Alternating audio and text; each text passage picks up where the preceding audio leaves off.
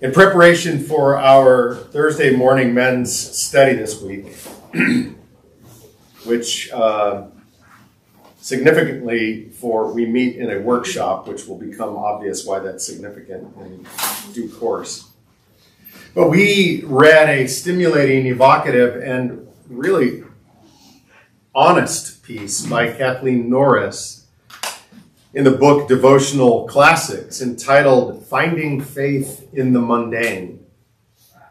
In the final paragraph, she wrote, "It was in the play of writing a poem that I first became aware that the demands of laundry might have something to do with God's command that we worship, that we sing praise on a regular basis. Both laundry and worship are repetitive activities with a potential for tedium. And I hate to admit it, but laundry often seems like the more useful of the tasks. But both are, in fact, the work that God has given us to do."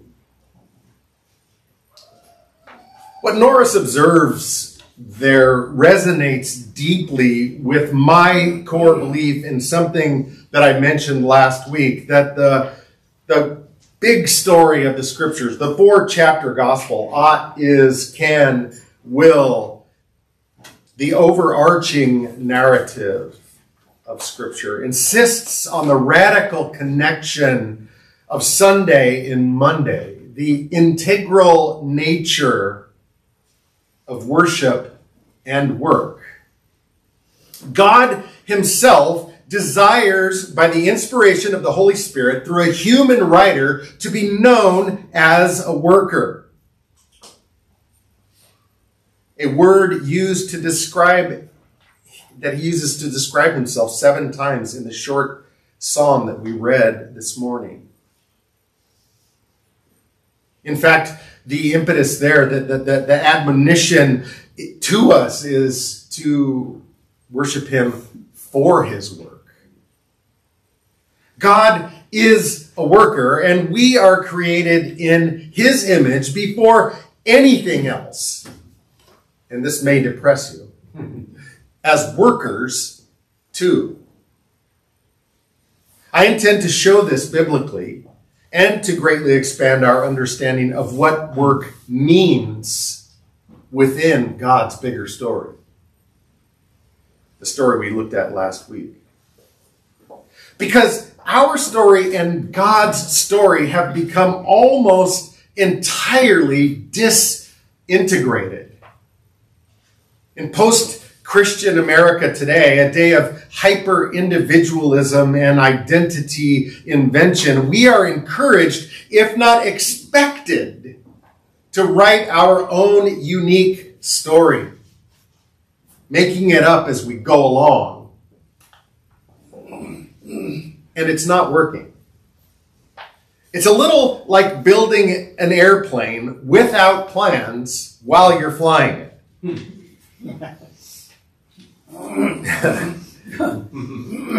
Definitely has its ups and downs. See what I did there? That's usually what I tell. That's the answer to my question when Lauren asks me how my flight lesson went when I've been teaching someone. Oh, it had its ups and downs. Yeah. But here's just the results of that are the cultural consequences of doing that are predictable and real. And here's just one from recent history.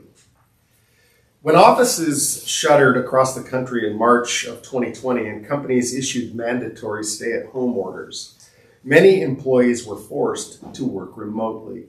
Overnight, organizations had to pivot to a virtual first or virtual only option. In a matter of weeks, our kitchens and bedrooms became our offices. For some, the sudden shift meant more than bringing work into their home. It meant that they wore the hats of professionals, school teachers, and caregivers simultaneously. And for most, the time that had previously been spent attending and volunteering at church or dining out or attending concerts with friends or even participating in a bowling league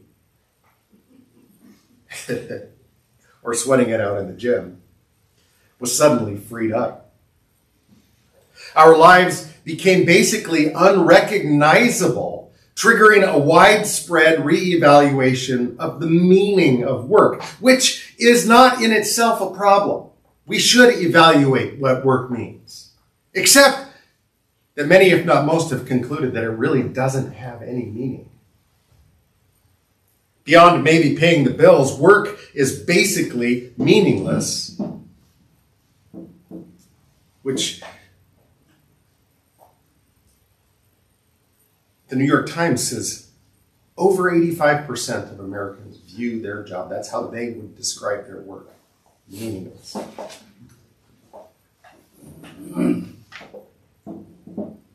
So many people, white-collar knowledge workers, really, not tradesmen, simply left work behind in staggering numbers. The FAQs around the initial introduction of the Green New Deal, which was not passed but highly debated, talked about how the U.S. should, and I'm quoting from that here, commit to guaranteeing a job to all people of the United States and promise livable incomes for those who are, quote unquote, unwilling to work. Not unable to work, unwilling. Obviously, this is not based on 2 Thessalonians 3:10, which you can look up later. This extraordinary and unprecedented trend, chronicled by the New York Times in a series of articles in late 2022, entitled The Great Resignation, is built on the implicit belief that work itself is wrong or a mistake, that humans cannot both flourish and work. Work is seen today as largely, if not mostly, meaningless. And I would contend it's because we have, as a culture, forgotten or rejected God's bigger story, and as a result are living disintegrated lives. Because this is entirely antithetical to the biblical story, which insists that work is actually integral to a flourishing life. And I believe that beginning to move from meaningless to meaning is as simple as reframing an ancient and almost entirely forgotten perspective. And wouldn't that be a great gift both to us and to our neighbors? Because this is not how God intended it to be. And to understand this, we must do something radical, which is a word that means from the root. We must go back to the beginning. That's why this story is so important. Genesis 2:5 tells us, "Now no shrub had yet appeared on the earth, no plant had yet sprung up, for the Lord God had not sent rain on the earth, and there was no one to work the ground." In other words, humanity is just as integral as, or is just as important as rain is to the earth. So then Genesis 2:7 and 8 and 15 tell us, "The Lord God formed the man of the dust of the ground and breathed into his nostrils the breath of life, and the man became a living creature. And the Lord God planted a garden in Eden in the east, and there he put the man to work it and keep it." That's why he put them there.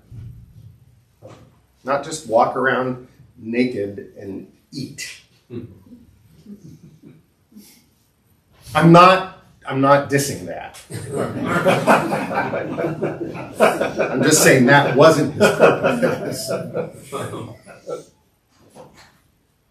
The most notable thing about these passages, though, is that they take place before the fall. Most Christians I've talked to don't know that work is not the result of sin.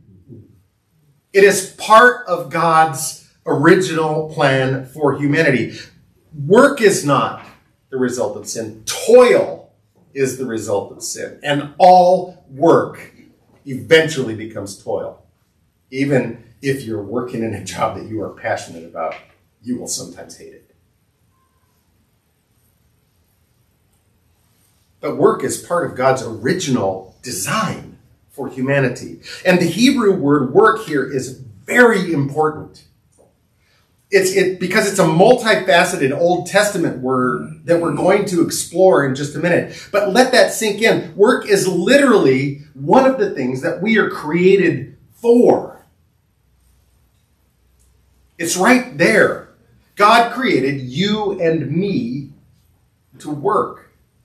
And that's really only the beginning of the story. Adam started out tending a garden, but God had much bigger plans in mind. Genesis 1:27 and 28 says, God created man in his own image. In the image of God, he created him. Male and female, he created them. God blessed them, and God said to them, be fruitful and multiply, fill the earth and subdue it, and rule over the fish of the sea and over the birds of the sky and over every living thing that moves on the earth. See, Adam and Eve's dominion over the garden was to expand into dominion, not domination, dominion over the whole earth.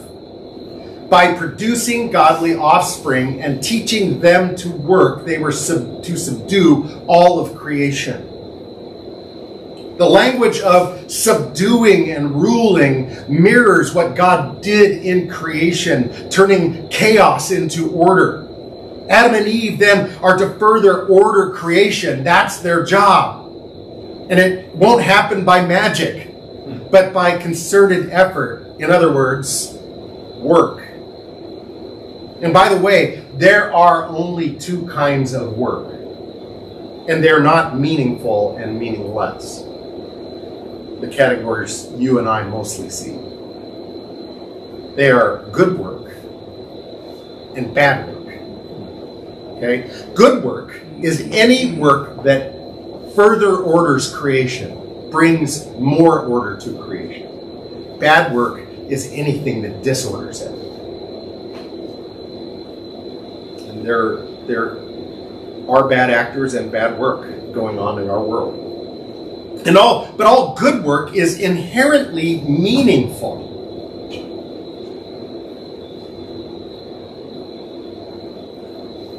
Being told that we should pursue our passion it's okay. But really, we should be reframing that anything that we do that is good work is inherently meaningful. I mentioned last week that what theologians call in Genesis 1:27 and 28 the cultural mandate. God mandating that human beings make culture.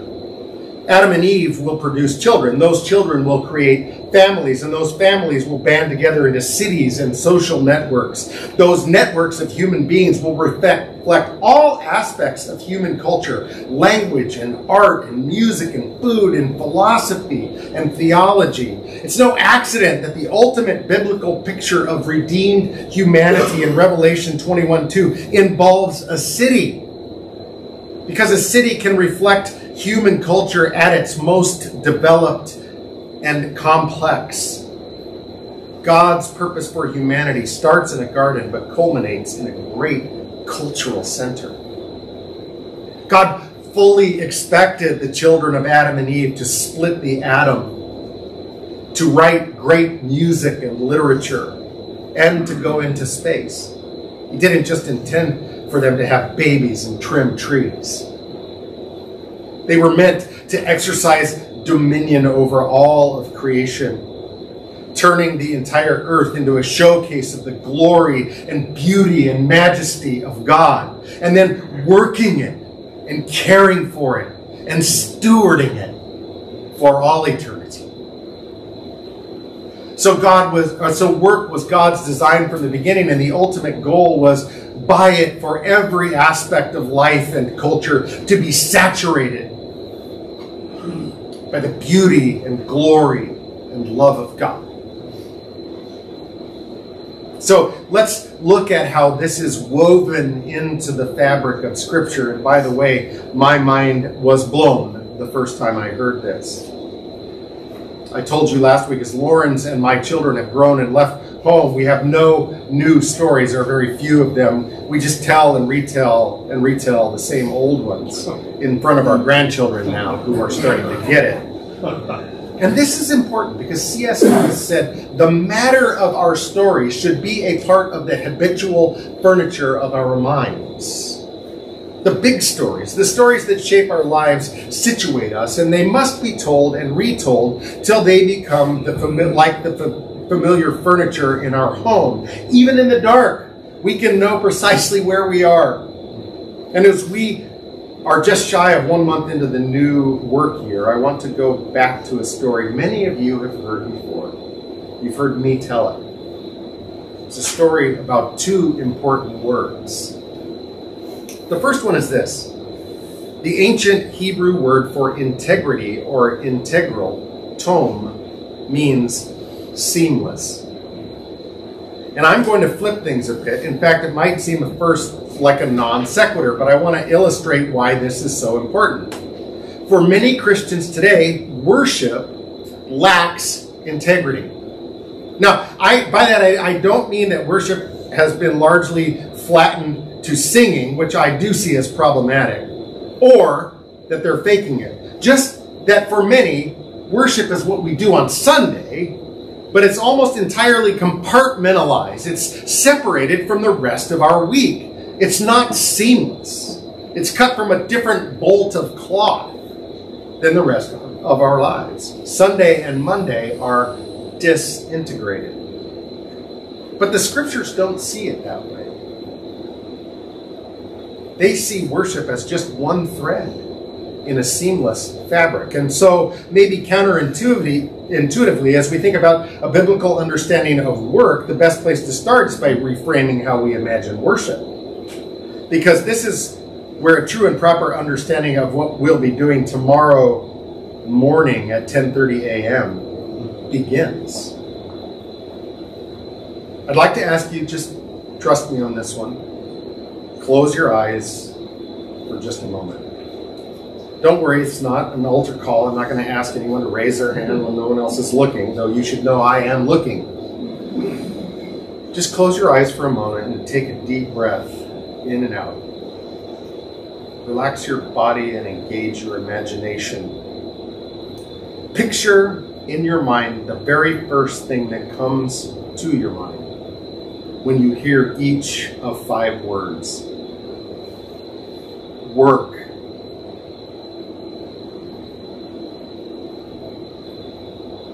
Worship.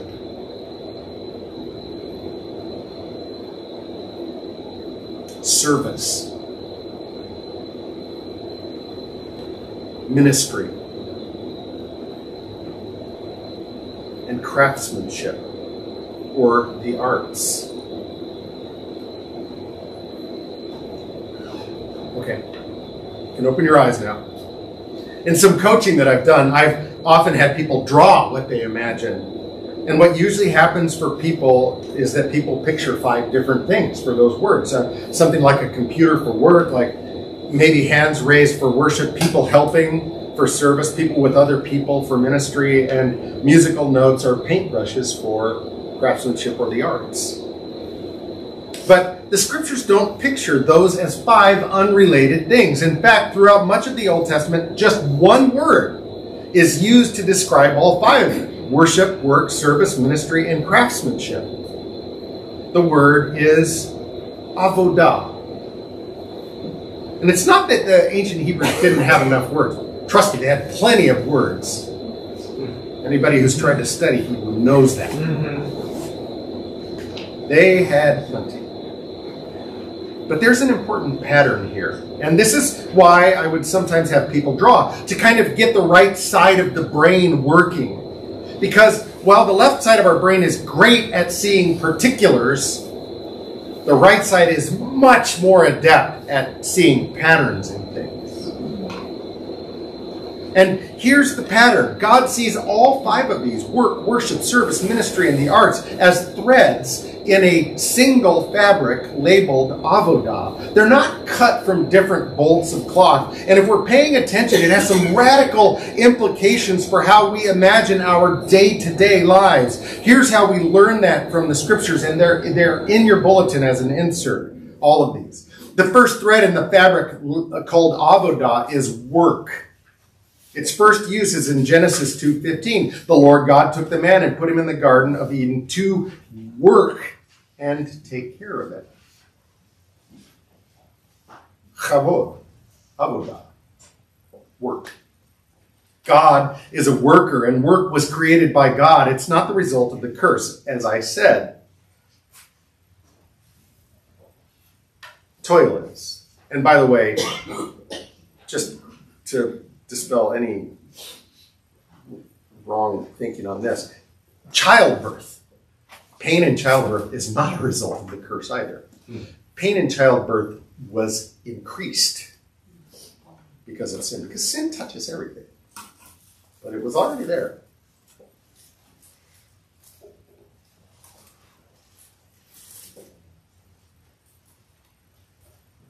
Avodah is also used in Exodus to describe the hard work of God's people making bricks as slaves in Egypt. Exodus 1:14 says, they made their lives bitter with harsh labor in brick and mortar and with all kinds of work in the fields. In their harsh labor, the Egyptians worked them ruthlessly. Psalm 104:23 says, man goes out to his work and to his labor until the evening. These are just a few examples, but this is found over 400 times throughout the Old Testament. It's not the exception. Avodah is also rendered worship, making it the second thread. A couple of instances from Exodus 3:12. And God said, I will be with you, and this will be the sign to you that it is I who have sent you. When you have brought the people out of Egypt, you will worship me on this mountain. Exodus 8:1. Then the Lord said to Moses, go to Pharaoh and say to him, this is what the Lord says, let my people go so that they may worship me. Significantly, and this is very significant, the word liturgy derives from two Greek words literally meaning public working, or later in Latin, the work of the people.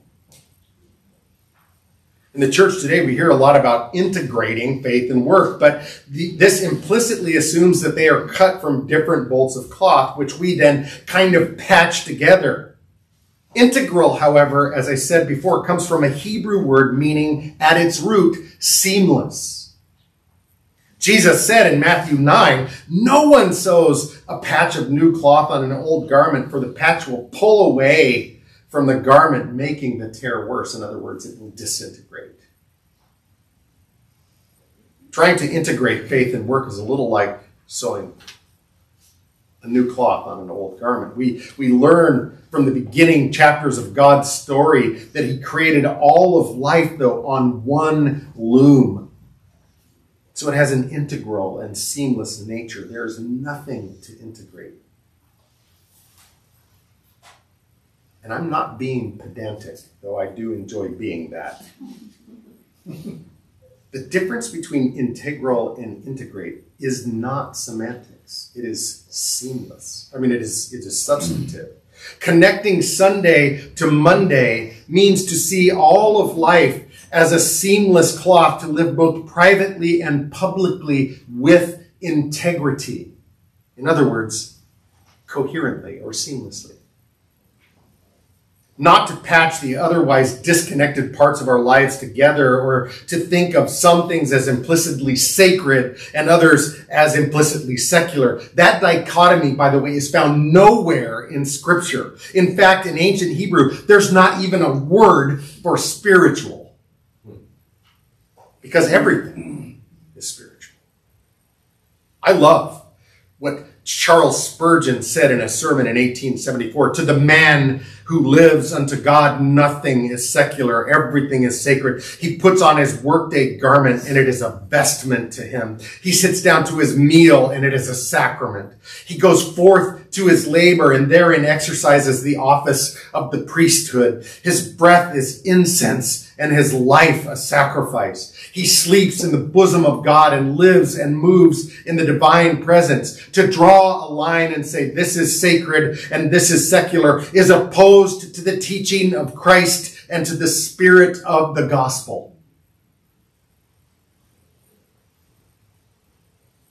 By tearing down the secular sacred divide, we realize that God cares about everything that we do.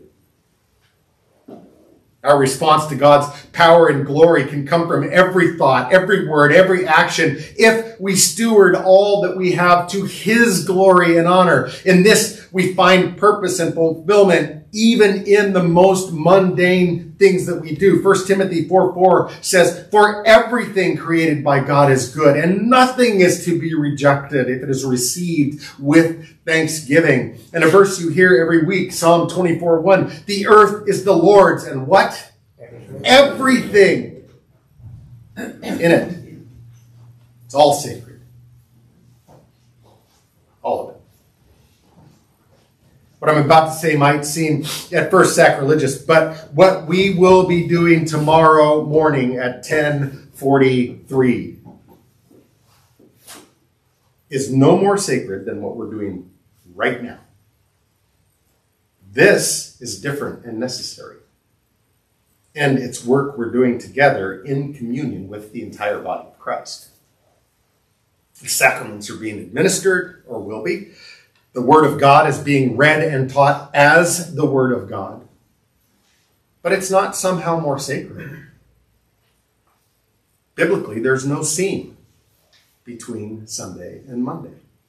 Okay, so in this seamless cloth, the third and fourth threads, and it is 10:44 now, and I need to land this thing at some point. Okay, so in this seamless cloth, the third and fourth threads, service and ministry, are wound very tightly together. 2 Chronicles 8:14 says, "According to the ruling of David his father, he," Solomon, he's talking about here, "appointed the divisions of priests for their service and Levites for their offices of praise and ministry before the priests as the duty of each day required." Service and ministry. Avodah is used 4 times in Joshua 24:15. The renewal of the covenant, of God's covenant at Shechem, well known, and it's just a very well-known Old Testament passage. But if serving the Lord seems undesirable to you, then choose for yourselves this day whom you will serve, whether the gods of your ancestors, I am just butchering this, whether the gods your ancestors served beyond the Euphrates or the gods of the Amorites in whose land you are living. But as for me and my household, we will serve the Lord. So, service and ministry. The fifth thread, then, is craftsmanship or the arts. 1 Chronicles 4:21. Says this, "The sons of Shelah, son of Judah, the father of Lekah, Ledah, the father of Marishah, and the clans who crafted fine linens at Beth Ashbeh." So crafted there is the word avodah. And in fact, I did not know this until this last Thursday morning, or I guess it was the night before when I read this first time. The very first person in Scripture described as being filled with the Spirit. Any guesses on who that is? Bezalel. Yeah, the guys who were in that study should know that. The rest of you fail. No. I mean the guys from Thursday morning. Bezalel, not a prophet or priest, like Abraham, Moses, or Aaron, who had all lived and died by this time. Actually, Moses and Aaron were still alive. But a craftsman in Exodus 31. This is after these other guys, which I think is noteworthy. Later, King David tells his son Solomon in 1 Chronicles 28:21, the divisions of the priests and Levites are ready for all the work on the temple of God, and every willing man skilled in any craft will help you work. Again, in this one verse, it's rendered two different ways in the same sentence, as both work and craftsmanship. Interesting to think about the fact that yesterday, as many of us labored together in that church building and we worked hard, probably woke up sore, some of us this morning. We were not just preparing a place of worship, but the work itself was an act of worship and holy. And it's not just because we were doing it in a church. When we went home and did dishes, it was the same thing. Many of you will never see this, but scrawled on one of the supporting ribs inside that magnificent baptismal font back there is a single word: avodah.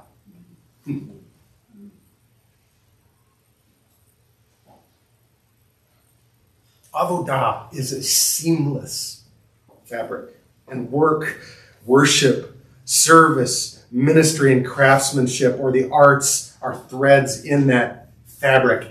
All of these ordinary day-to-day things are holy to the Lord.